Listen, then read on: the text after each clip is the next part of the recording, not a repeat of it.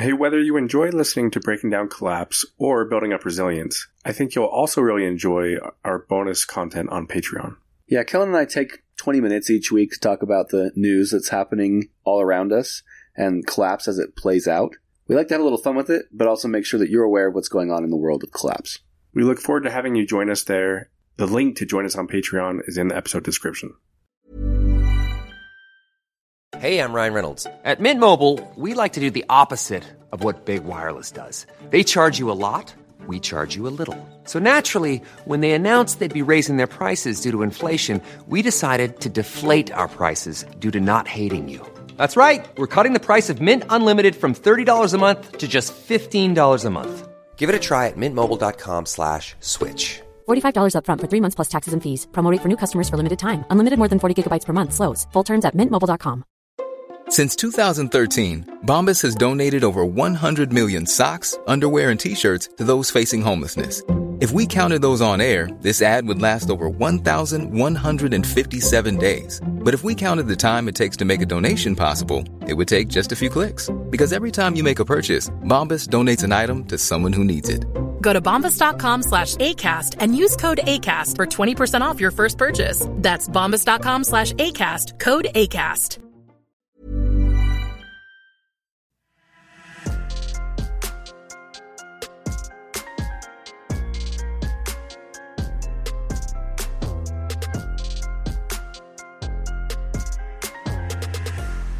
All right, Kellen. Today's episode is on communication. And in this one specifically, I mean, there are lots of different things that we could talk about in the communication realm. It's a big wide world.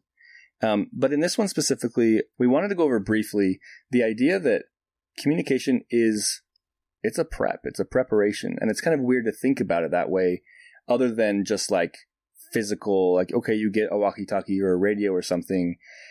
But in all reality, just like other preps are stored up, the way that we communicate is best to be known beforehand, before you lose your communication methods, which means you have to communicate that with people. So it's a little bit of you come full circle. You got to communicate with people about how you're planning to communicate when your normal communication methods are no longer available.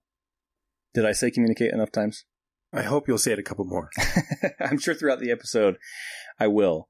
But much like, food, water, knowledge, whatever it is, you'll regret not having communicated with others what your communication plan is beforehand. Have you ever, it's weird to think about this in the present day, because in the past, cell phones weren't really even a thing, right? I remember growing up, and it was like, if my mom went to the store, she had to have a plan with my dad beforehand about where she was going, how long she was going to be gone, that type of thing. Have you ever lost cell phone service, or your cell phone died when you're out in town and suddenly not been able to communicate with someone? Yeah, I have. And it's a really weird feeling.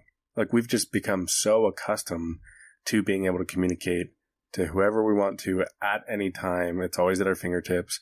That when all of a sudden you don't have that, it's almost disorienting. Yeah, it's like a panic in me, almost like, holy cow, if I need to message my wife or call my wife, or if something goes wrong and she needs to get a hold of me, or what if I get a flat tire? It's just so foreign to not be able to communicate immediately and easily with whoever I need, whenever I need.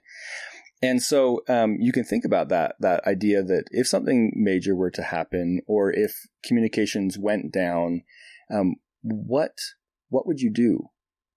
If you were at work, let's say at the office, and your kids are at school and your wife is at home, or she's at her work, or wherever, right? And there's an earthquake and it knocks out communication. What do you do? What's the plan? Is somebody going to grab the kids? Do you know who that's going to be? What should your kids do in that situation? Are they supposed to sit tight? Are they supposed to try and get home? What's your responsibility? So having a plan, an idea set up beforehand, knowing what you're going to do, is absolutely essential. So I just want to talk about a couple key ideas and steps to have in place in order to have a communication plan for when things don't go right. Great. Let's hear it. So the first thing is that if you ever find yourself in a sudden situation, especially in an emergency situation, where communication methods are lost through normal means like cell phones, is to designate a place to meet. Again, that might be different for you and your spouse than it is for your children. If you might tell your children, if you are with grown-ups, other people, if you are at school, for example, you stay at school until mom and dad come to get you. Maybe you live a block from school, right? And in an emergency, maybe it makes more sense for them to not be at school anymore and to come home, depending on the nature of the emergency. But those are the types of things to consider based on your situation, how far you are from the school, how far you are from wherever your kids might be. If they're at the park, make sure that there is a designated place to go. Now, you also have to have a backup plan for that. What if home isn't safe anymore? Or what if you're a further distance away? Then having either a mutual contact, having a designated landmark in your town or city where you can meet and rendezvous would be the next choice. If you are married or with a partner or even roommates or whatever it might be, if you live at home, making sure that you have assigned responsibilities in that case. Who does go get the kids, right? If you and your wife are not together, are you both scrambling to go get the kids, or is one of you trying to prepare things at home? Let's say it's not necessarily like an emergency situation like an earthquake or a hurricane or some catastrophic event, but simply just that the power is out, right? Or the cell towers go down. What is the next step? How do you communicate in that moment with someone to let them know either where you are, that you are okay, and whether or not you should be meeting them, right? Having a general idea and plan of what to do in that moment is important, because otherwise you're left having no idea what to do, and realizing that the other person has no idea what to do is terrifying, especially if those people are people you're responsible for, like your children. And I'll just jump in and say it sounds so basic, and yet it's so important. Let's say you're married, you're at work, your spouse is at work, and there's some sort of a big catastrophe, and all of a sudden there's no communication. You might think like, oh, I'm going to go find my spouse at work, at their place of employment. And you try to head that way, and they're thinking the same thing. Oh, I'm going to go find, my partner, my spouse at work, and they're trying to come find you where you were at. And then it's this panic because you can't find them. They can't find you. And if you had just made the plan to say, if we're ever without communication, there's some sort of an emergency, we're both going to head home. Something like that, you would think it's just intuitive, and yet in those moments, it's not necessarily. To share just a really quick experience, one of my children, as a kindergartner, got off the bus and saw that the little entrance into our road was blocked because they were doing some road construction. And in his little boy mind was just like, oh no, I can't go home, and nobody else will be able to go home either. I've got to go find them to tell them. And so we were already at home, but we were like, how come he hasn't, he should be home by now. How come he hasn't come home from school? And we ended up having this big fiasco where we were searching around the neighborhood trying to find him. It was scary. And we finally found him and had to have a whole conversation around like, if this happens, go here. If for some reason, which by the way, he could have just walked on the sidewalk, right. It was like a barricade in the street. He could have just gone around. Yeah, but if for whatever reason you ever can't go home, here's where we need you to go so that we can find you. Because again, in those situations, even if you're not like a kindergartner, even if you're an adult, you're going to think, oh, this is the best kind of thing to do. And other people might not be on the same page if you haven't made that plan. Hey, I'm Ryan Reynolds. At Mint Mobile, we like to do the opposite of what Big Wireless does. They charge you a lot. We charge you a little. So naturally, when they announced they'd be raising their prices due to inflation, we decided to deflate our prices due to not hating you. That's right. We're cutting the price of Mint Unlimited from $30 a month to just $15 a month. Give it a try at mintmobile.com/switch. $45 up front for 3 months plus taxes and fees. Promo rate for new customers for limited time. Unlimited more than 40 gigabytes per month. Slows full terms at mintmobile.com. Since 2013, Bombas has donated over 100 million socks, underwear, and T-shirts to those facing homelessness. If we counted those on air, this ad would last over 1,157 days. But if we counted the time it takes to make a donation possible, it would take just a few clicks. Because every time you make a purchase, Bombas donates an item to someone who needs it. Go to bombas.com/ACAST and use code ACAST for 20% off your first purchase. That's bombas.com/ACAST, code ACAST. Yeah, and I think we've probably all had a sort of experience as a kid getting lost, at a big event or something. We recently took our kids to a big work event that we have in the summers. They do a big picnic thing, and there's bounce houses, and it's in a pretty big venue. And my two kids, who were fairly young, 7 and 5, they wanted to go off on their own and just do what they wanted to do. And I wanted them to be able to do that. But first, we established some rules, right? There's a big flagpole in the center of the complex, and you could pretty much see it from anywhere that you were. And I said, if it's been too long and you haven't seen me for a while, we haven't caught up, let's meet at that flagpole every once in a while. If you get scared or lost or whatever, go there.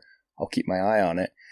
And then it was fine. They could just go and have a blast. And even though there were several hundred people there, I knew right where to find them. They knew right where to go if they needed anything. We didn't have to try and search around forever, because the year before at that same complex, we had a similar experience where I just let them go for 10 minutes. And it took an hour to find them after, because we were probably circling around each other, doing exactly what you were saying about, you and the spouse trying to go back and forth, finding each other at each other's work. It can be, in an emergency, the difference between life and death, potentially, right? Especially, again, if there are children involved who don't always think rationally. If they don't, they might not be logical in their decision. They might panic. And so if you haven't had the conversation, it's going to be potentially detrimental in that situation. Something else that's important to consider and think about is it worth risking safety to travel in order to bring peace of mind to yourself or someone else? So if you're separated from someone, communications are out, and you're not able to let that person know whether or not you're okay, a lot of times the first instinct is to say, I need to know if that person's okay, or I need them to know that I'm okay. But you have to consider the risk of actually doing any sort of moving or traveling in order to establish that. Sometimes the best thing you can do is to stay put. Even if you have a spouse on the other end of town, or children in school, or children somewhere else at a friend's house, or whatever it might be, you're putting yourself and potentially them at more risk to travel long distances or through hazardous areas or whatever it might be. And so you need to have a level head to be able to figure out what to do in those moments. And again, to have communicated with people, what to do in certain situations. This is also going to change dramatically based on where you live and how long you've lived there. How well do you know the area? Kellen, we've lived here our whole lives. I feel like I know our town like the back of my hand. So it would be pretty easy to get around or, talk about different landmarks or areas or people whose houses we could meet at, that sort of thing. Whereas maybe you're new to a big city, and that's going to change completely the way that you should plan and prepare when there is no form of communication readily available to you. The last thing I'll mention here is in regards to you should have a mutual contact who lives far enough away that they're likely to be outside of any sort of emergency that you might have locally.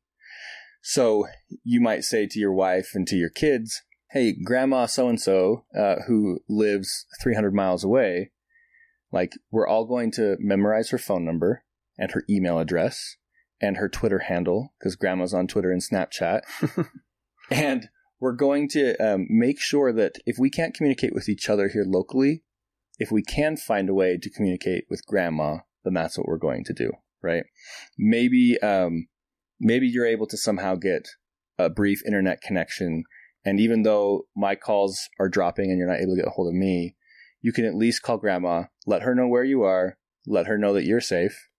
And then I will call grandma when I can, or email grandma, and I will get to hear from her that you are safe and where you are. She will also hear that I'm safe. And then there's a way to communicate with someone else consistently that can then pass on that message to someone else. That's not something you might think about in a panic.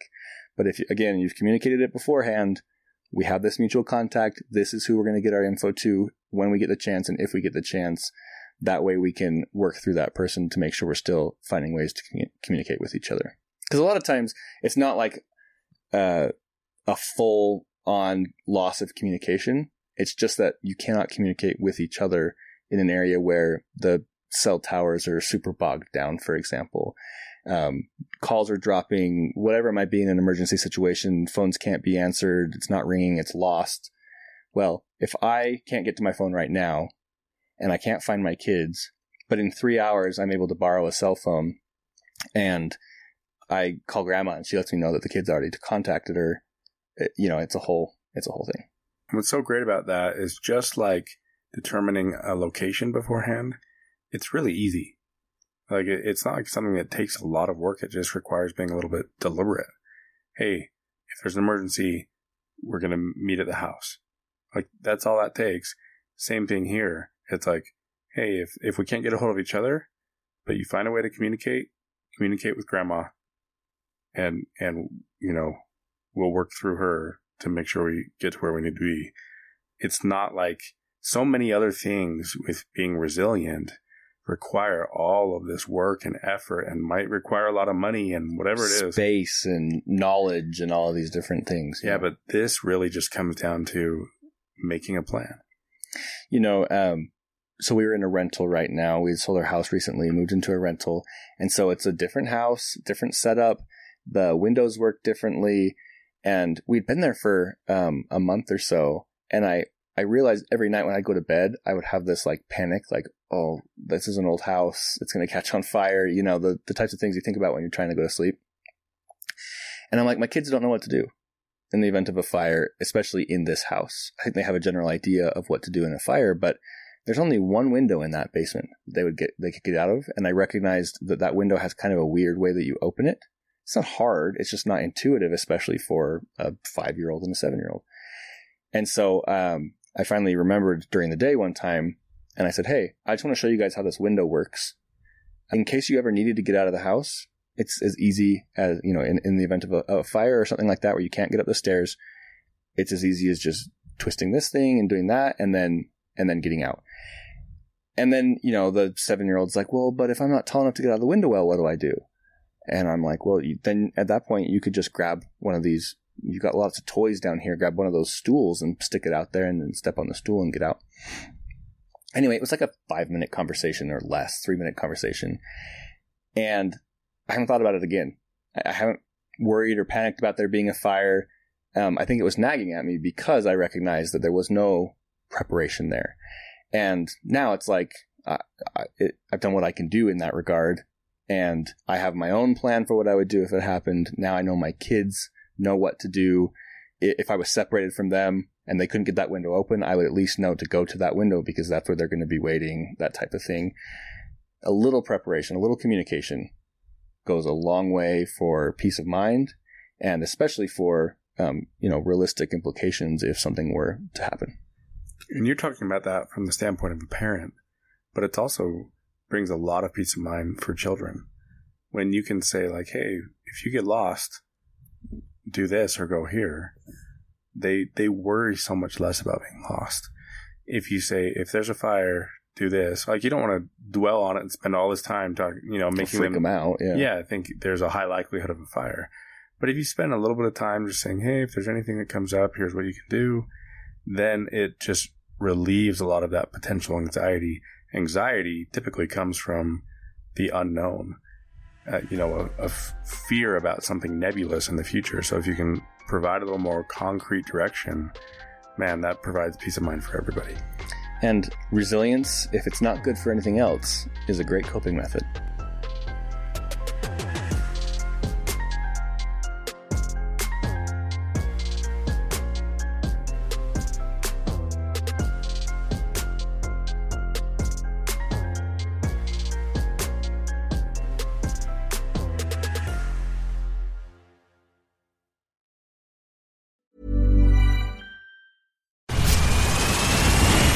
Where's that dust coming from? Still finding debris after vacuuming? Eufy X10 Pro Omni Robot Vacuum has 8,000 PA of powerful suction to remove debris deep in carpets. And it's totally hands-free. Want to know more? Go to eufy.com. That's EUFY.com and discover X10 Pro Omni, the best-in-class all-in-one robot vacuum for only $799.